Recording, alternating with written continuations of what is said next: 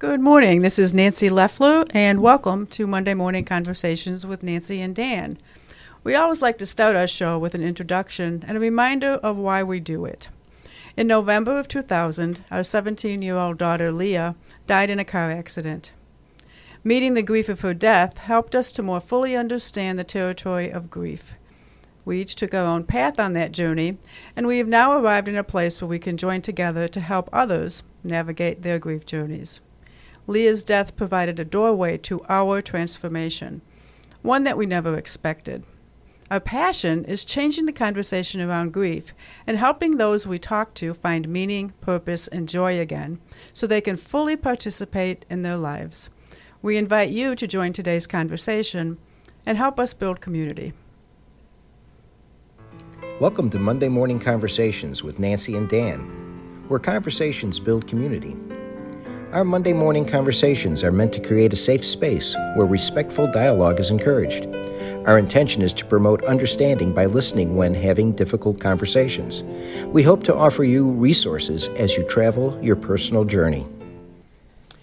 Today, our song of the day was selected by our guest today. Be our introduction. I really have enjoyed listening and being part of this musical selection. This is Sarah Bareilles and her song Brave. Take a listen. You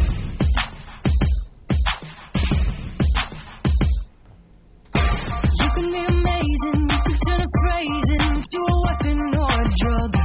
You can be the outcast and be the backlash of somebody's lack of love.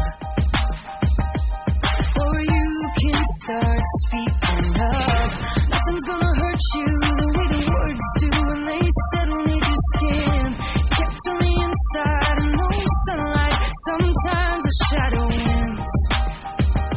But I wonder what would happen if you say what you wanna say and let the words fall out.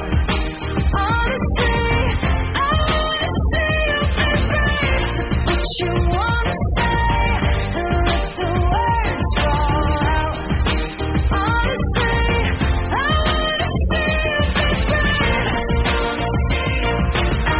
Just wanna see you.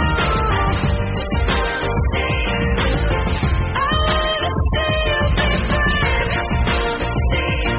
I just wanna see you. Just wanna see you. I wanna see you be brave. Everybody's been there, everybody's been stared down by the enemy. Falling for the fear and then to disappear and bow down to the mighty.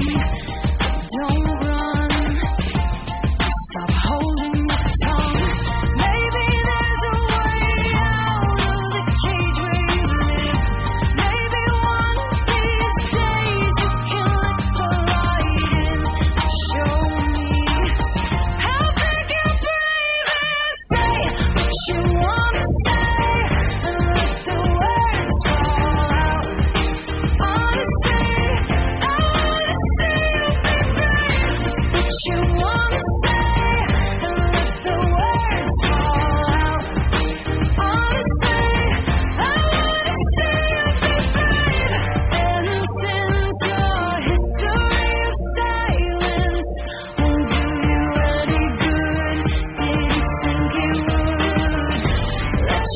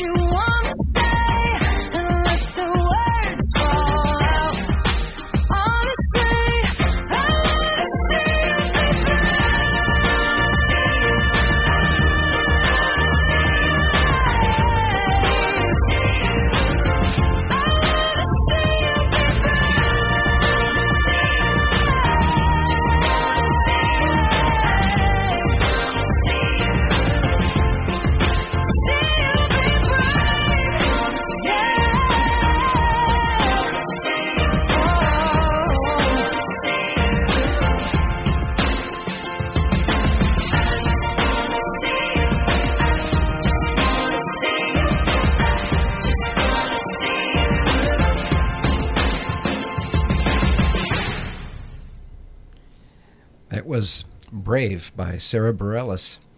And I think that the line that struck me most was the line, "Stop holding your tongue."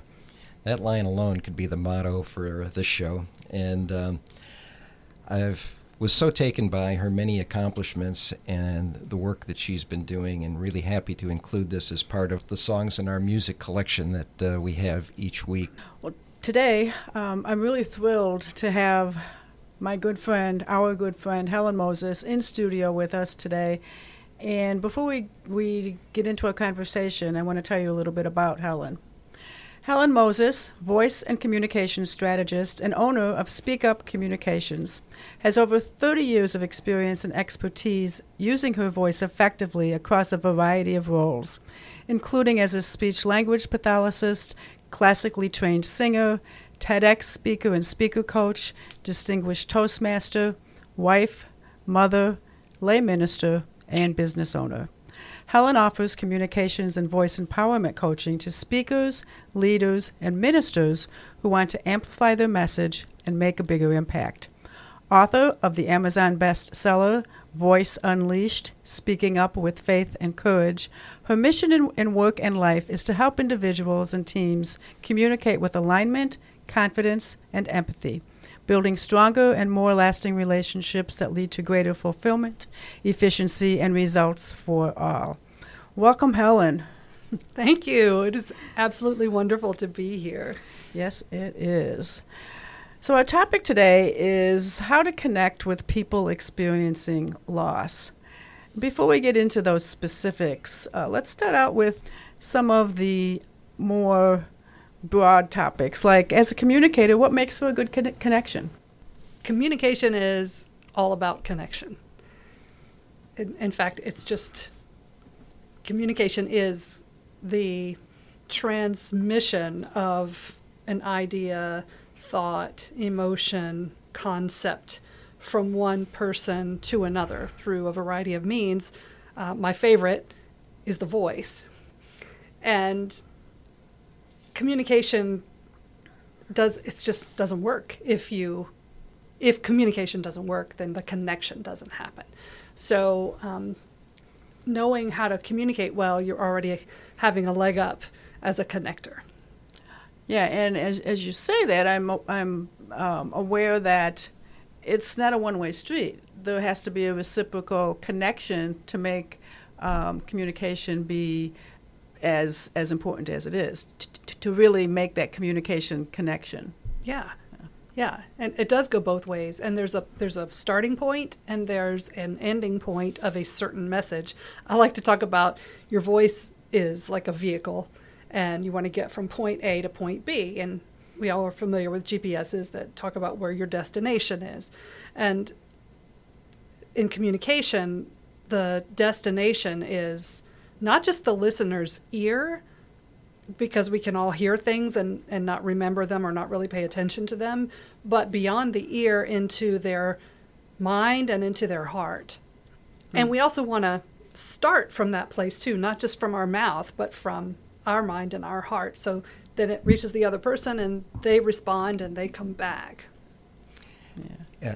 I can understand that as being such an important element, and the willingness to be present to one another and express eye contact. And we talk about body language and whether or not a person is closed or open as being an important cue as to whether or not that connection is going to be made. And I think there's some real issues in the world today about being able to communicate, especially if you're getting your information in a one-way transmission like radio. It's difficult to know that you're making that connection and touching the listeners who are out there in radio land. And that's why the voice is so important. One of the in years past, when I first started telling my story, Helen was very important in helping me learn how to put the emotion in my voice, because I was telling you about the death of my daughter and how sad it made me like this. And in person, that doesn't fly, and over the radio, that's certainly doesn't grab anyone's attention. So that's why the voice is so important. And I think that's why that song selection was really appropriate today, to be brave and to speak what's in your heart. Yes. I really like that message. And like I said, don't hold your tongue. Don't be afraid of expressing yourself. And I think, and you know, we're all parents here, and Yes. We have had that difficulty in making a connection between our children and wanting them to hear our words in a way that, you know, makes that connection in a good way. The last couple of weeks, we've had people on here that have told their stories about some of the brokenness in communication that has really affected children's lives, but it's really a lifelong process, and the sooner you can learn to become a better communicator, the better your connections will be and the better you will be in telling your story. And I think that's really why we do what we're doing here today, is to express our story. So tell us a little bit more about Helen Moses. She is a complicated person, let me tell you. But Helen, I always have loved to talk. In fact, my daughter accused me of that being my favorite thing, is talking. It's not really an accusation, it's the truth. I love to talk, and it's not just to hear the sound of my voice, it's the connections. But I have also at the same time always, or from a very young age, felt the need to please everybody, felt the need to be the good girl, do things right, especially please people in authority and adults when I was a child, say and do the right thing. And there were times where I had thoughts that didn't match what I thought the others thought I should say. Mm-hmm. And so I held those back, and I was silent, and I wasn't releasing my tongue, and I wasn't sharing what was in my heart. And it was a struggle at times, although I was always good at putting on a show. So a lot of people who looked at me might not have realized that behind this facade that I often put out there, that I was having these struggles inside to really be me and be that it's okay to say what I want to say, like Sarah Bareilles talked about or sang about. So in college, I was a vocal performance major and didn't get a job there, but I ended up in speech language pathology, which I went into because I learned that people who had stutters in speaking could then use singing as a tool for greater fluency. And I was completely fascinated by that because it incorporated my love of speaking and talking and my love of singing. And now that was just such a wonderful entry into what I do, that part of my career, because there's so many ways that people use their voices. From the speech language pathologists work in hospitals, in schools, home health settings, voice clinics. There's just such a variety of ways that field is applied in people's lives. And so that then was another grounding of my career and helped me begin to start, as I would want to help other people say what they wanted to say, I recognized that, I'm having the same trouble in myself. I ended up, after having some time to be a full-time mom to both of my kids, I ended up starting my own business 10 years ago. And that business has evolved with me, as we all evolve and grow over the years, and our lives change and incorporate new things. But the passion that I have now is helping people speak up and say what they want to say for themselves and in relationships, which is, I think, part of what we'll be focusing on today. Yeah, exactly. And before we get into the specifics of starting difficult conversations around grief, one of the reasons we started this show was to give people resources to start difficult conversations of many kinds. What advice do you have for starting these difficult conversations? That's a great question. The first thought that I have is, don't let apprehension about how the conversation is going to go prevent you from moving forward. And the second piece of advice is remember that everybody involved is a human being. And there has to be a win-win in this conversation. This is a conversation as a parent. You know, I might say to my child, well, you can't play with this toy anymore. And in my mind, it's because it's broken and it might hurt them. And if I stopped the conversation there, son, you can't play with this toy anymore. Well, he's going to feel upset, maybe some grief, some questioning, why this doesn't make sense. He might be angry, a lot of heavy emotions. So as I'm preparing to tell him this news that you really can't play with this toy anymore, it's not safe, if I've done my homework, I've already come up with a new toy that is safe. That in that conversation I can say, well, we don't get to play with this one anymore, but now here's this new one that is safe for you. And what do you like about it? And help him adjust to the transition from the old to the new. Mm-hmm.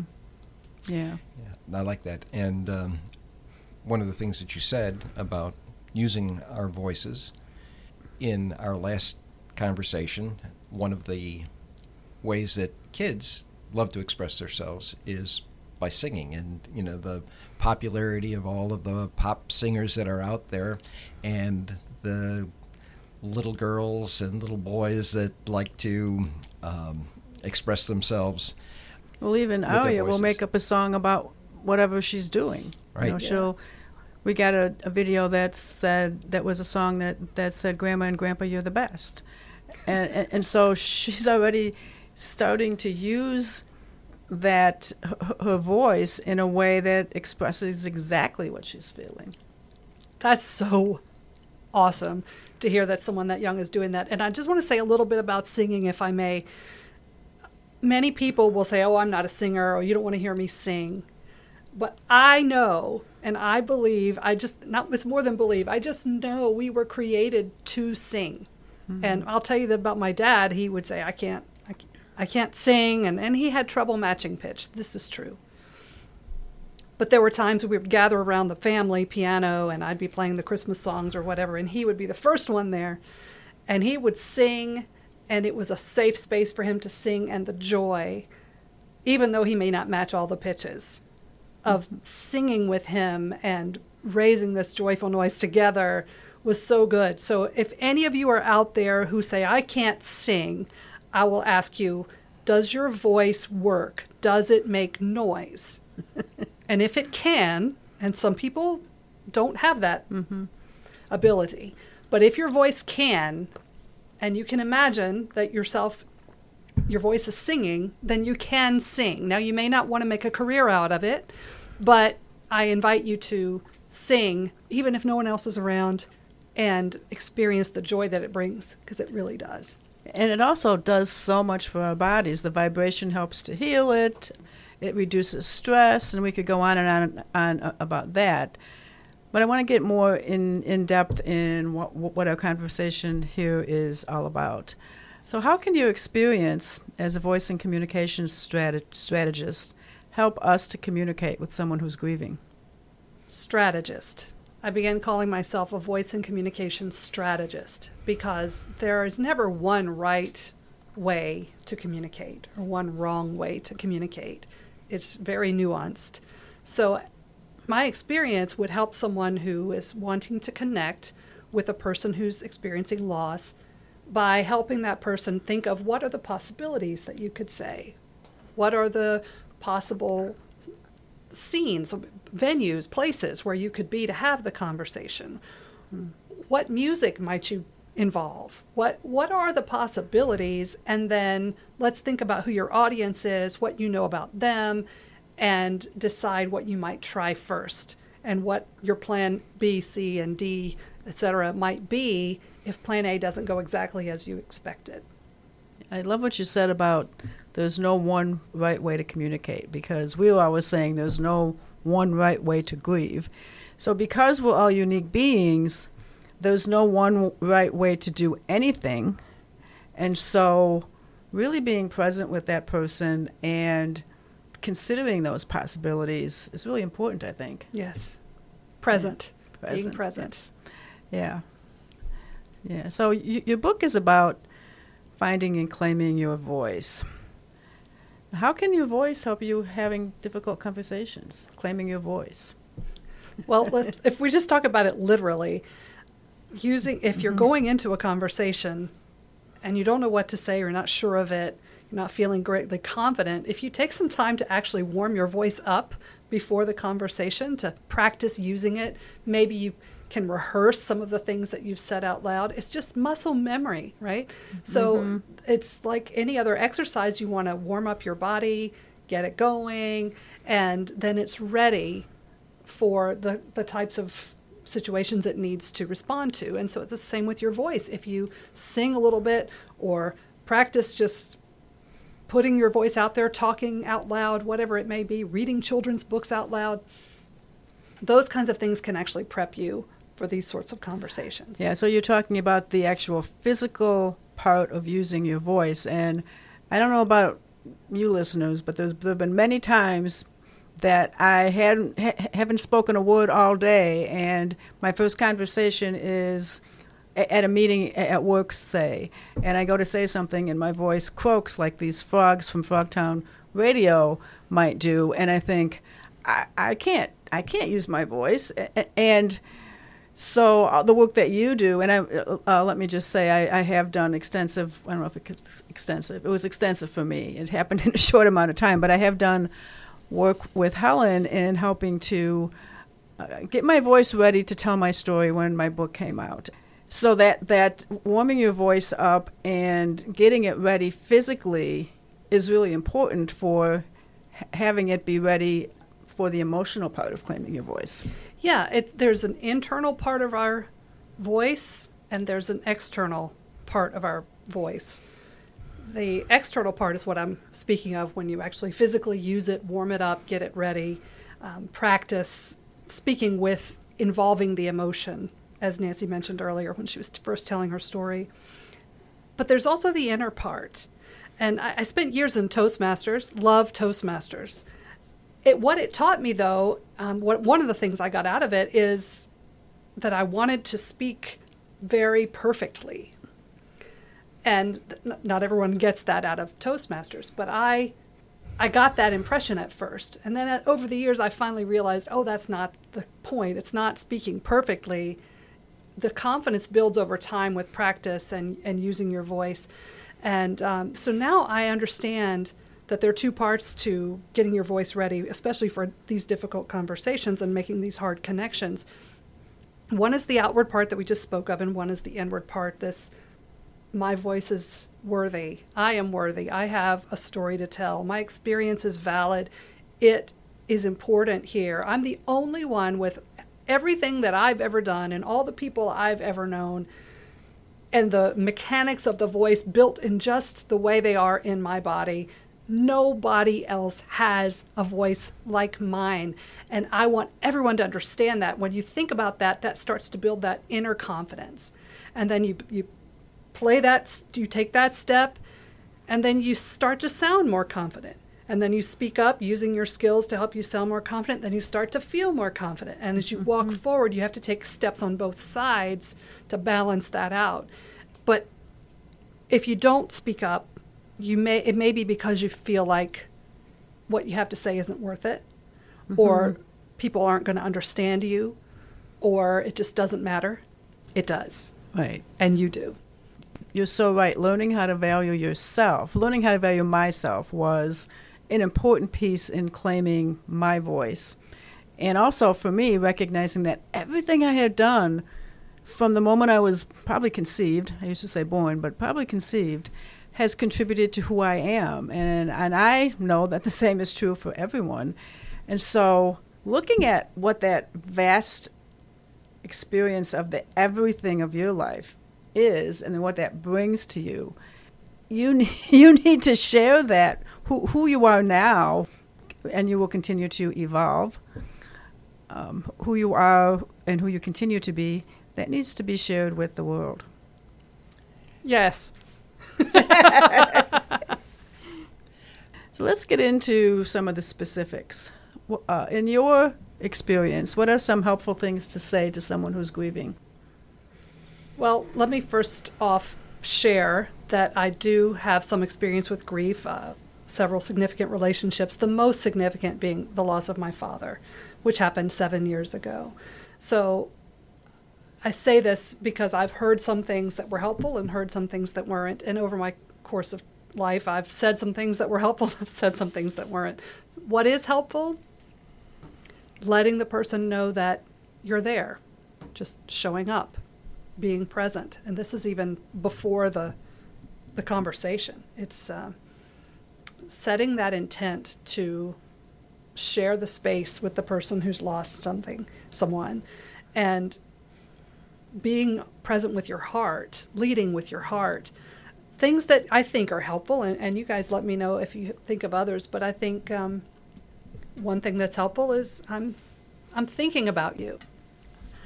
I can only imagine how hard this might be for you. But listen to that. Imagine, might be. Mm-hmm. You're probably the other part of that question is what's not helpful. Well, yeah. I know exactly how you feel. Right. Not helpful. Right. Or at least blank, blank, blank. At least, I mean, at least my father didn't suffer. Right. Those kinds of comments, Mm-hmm. and they're meant. I do understand where they're coming from. They're coming from a place of love. They're coming from a genuine place of care and concern, and wanting us in the grief to feel better. But as you guys talk about, this grieving is a process, and we have to experience all of the emotions. Mm-hmm. So if you're going to try to connect with someone who's at a loss, it might be okay to say, you know what, I don't know what we'll talk about today. We don't even have to talk about anything, but I'm here no matter what the words are or what the emotions are that come up. Right, right, yeah, and that's so true. And letting someone know that if they don't feel like talking, that's okay, because silence is also a way of communicating. Yeah. I received a gift from a friend of mine who said after my father died, maybe a couple of months, still fairly early, he said, Helen, would you like to come have a cup of coffee with me and just tell me about your dad? And I said, yeah. So we sat in the coffee shop, and he had brought a picture of his dad, and he told me a little bit about his dad too, just to help get the conversation started. But he had questions, and he would invite me to tell stories about my dad, and he listened. Just listened. And I think we were there for an hour and a half. And of course, we both cried, we laughed. Shout out to Dawn out there. You're the one that did that. It was such a gift. So if you're ever in that position where you can offer someone who's just lost someone the chance, if they're up for it, when the time is right for them, if you're willing, I'd love to just sit and listen to you tell stories about this person. I think that's an important factor. You're giving them permission to share their story. And people, I think, naturally feel like, oh, well, that I can't speak to that. But it's your story, and if you can provide that permission in a open and inviting way, then, yeah, you're right. That's a tremendous gift. Yeah. I think there's this feeling out there, or a sense out there, that people in grief shouldn't talk about their loved one, or they probably don't want to talk about their loved one because it might hurt them too much. And that may be the case for that person at that time. And you have to kind of, figure that out, help with their help.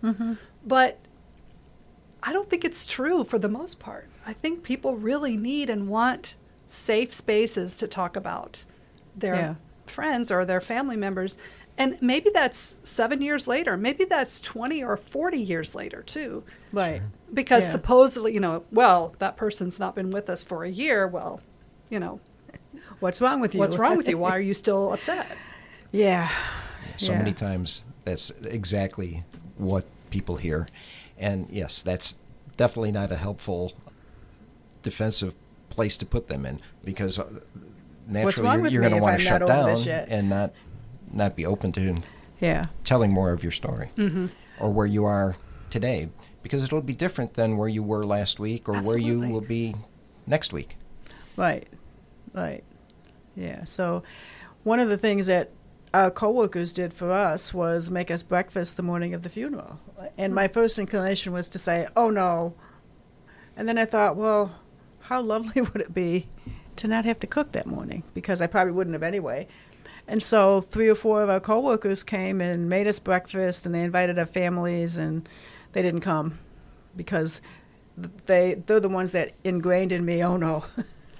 So they were still there, but it was just really lovely for them to cook for us, and then we invited them to sit down and have breakfast with us. So it was a little respite before what was a really difficult day.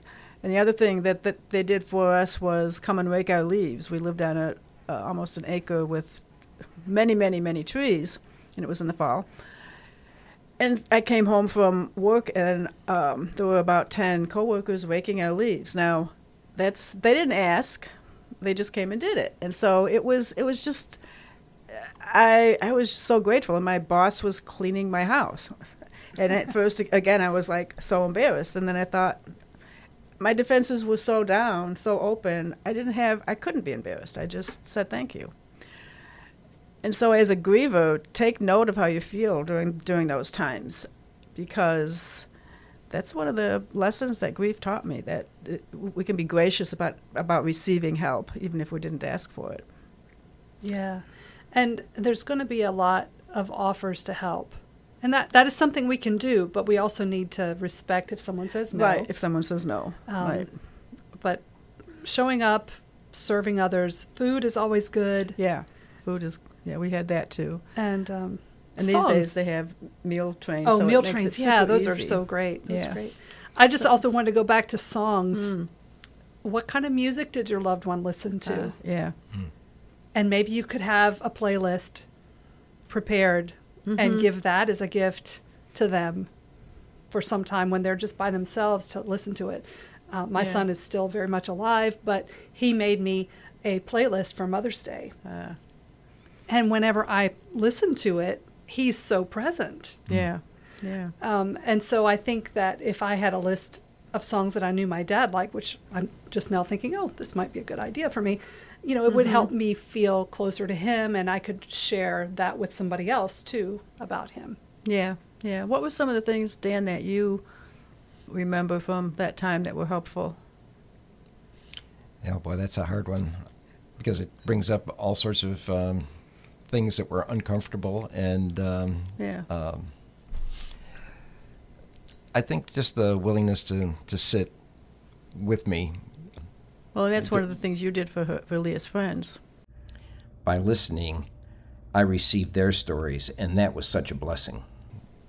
There was a time when I was headed in toward the town and drove past where the accident occurred, and a group of her friends were pulled off to the side of the road, at the accident site, and I just went up to console them, and there were many invitations from us to her friends to share stories, to have time together to try to process, the loss. And it never was easy, but again, a lot of it was nonverbal. Mm-hmm. We were just together, and that was enough. Because there weren't any words that a teenager could tell me about, what their life experience had been.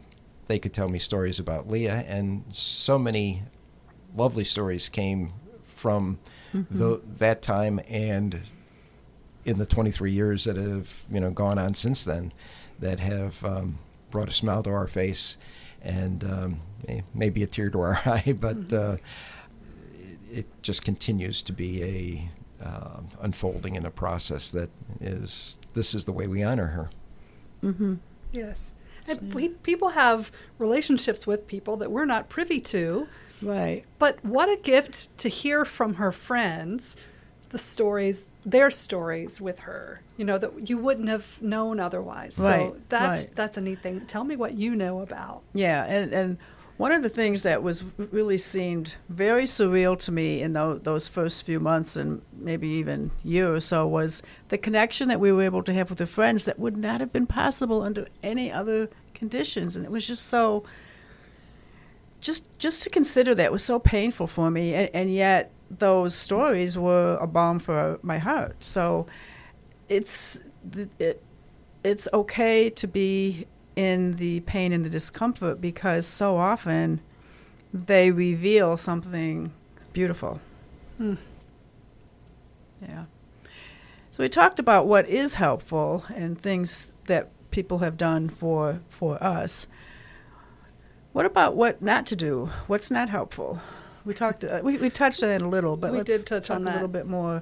That I know exactly how you feel, or anything to try to shut the person's grief down.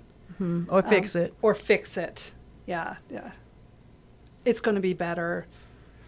At least you have another child. Oh. Oh. Yeah. Yeah. So if you're approaching someone who's experiencing loss and you want to connect, then allow yourself to connect to their grief. You know, that's what they're experiencing right now. So allow yourself to be open to that instead of closed off and protecting yourself and trying to protect them from the grief. You just talked about a story that is one of the mysteries of grief.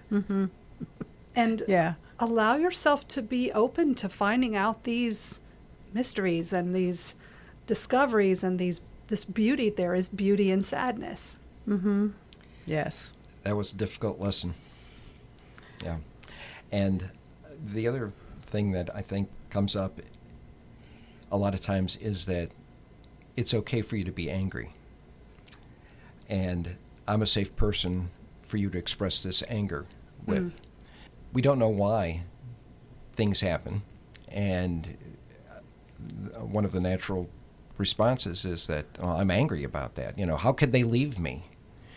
And to tell someone that they have permission and can do it safely is another powerful way, I think, that we can make a connection to someone who is devastated. Absolutely. Definitely. That is the case.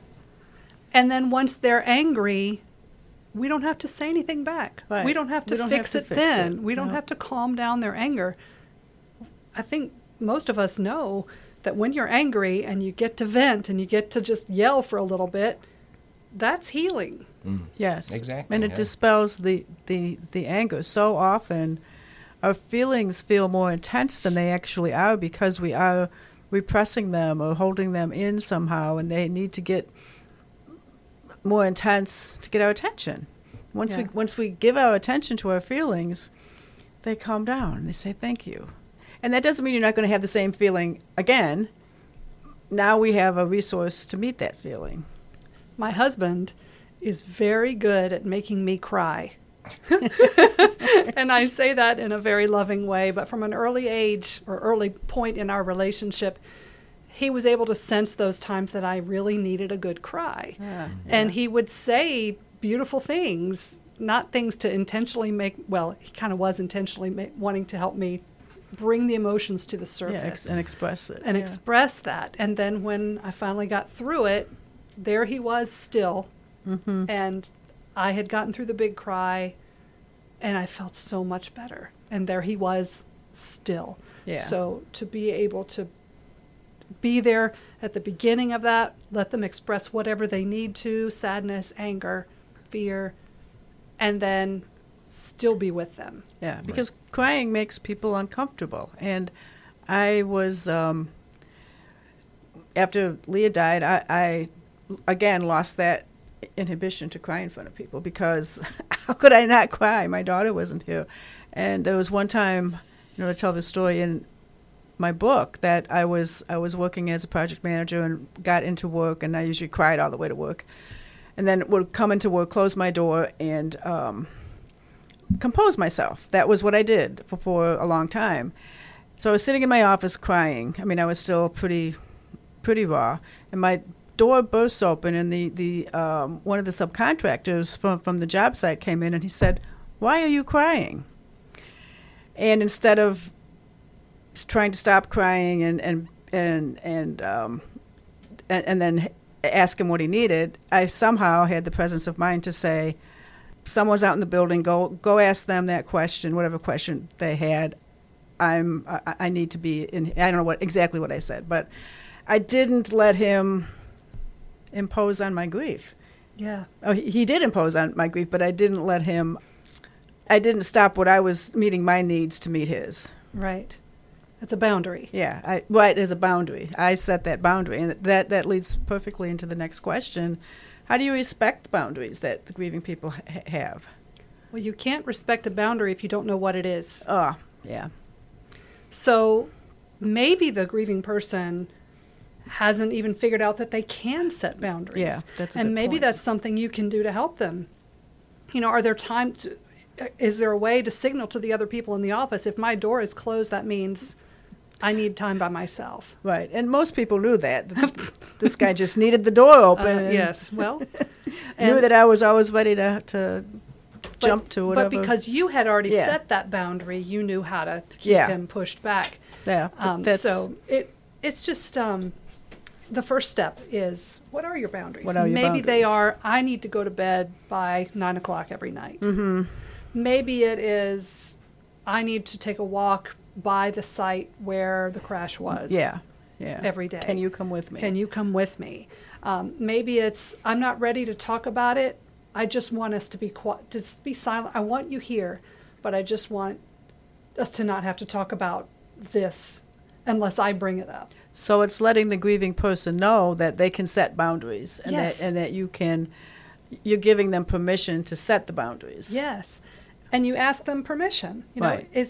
Would you like to talk about your dad, in my case? Or, Yeah. Right.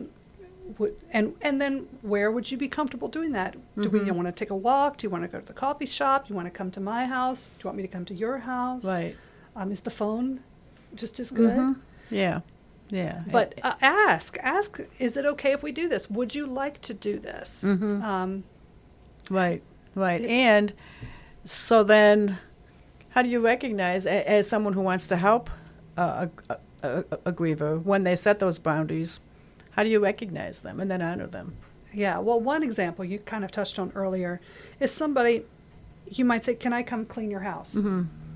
Yeah. And the person says no. Well, you need to respect that. That's a boundary. Right, yeah. And so, No is but it doesn't mean never. Mm-hmm. So maybe at that point you say, well, sure, no problem. I'd like you to know that if you get to the point where you would like my help, or you feel like that's something you're willing to allow to happen, Mm-hmm. just let me know. Right. Or here's the other thing.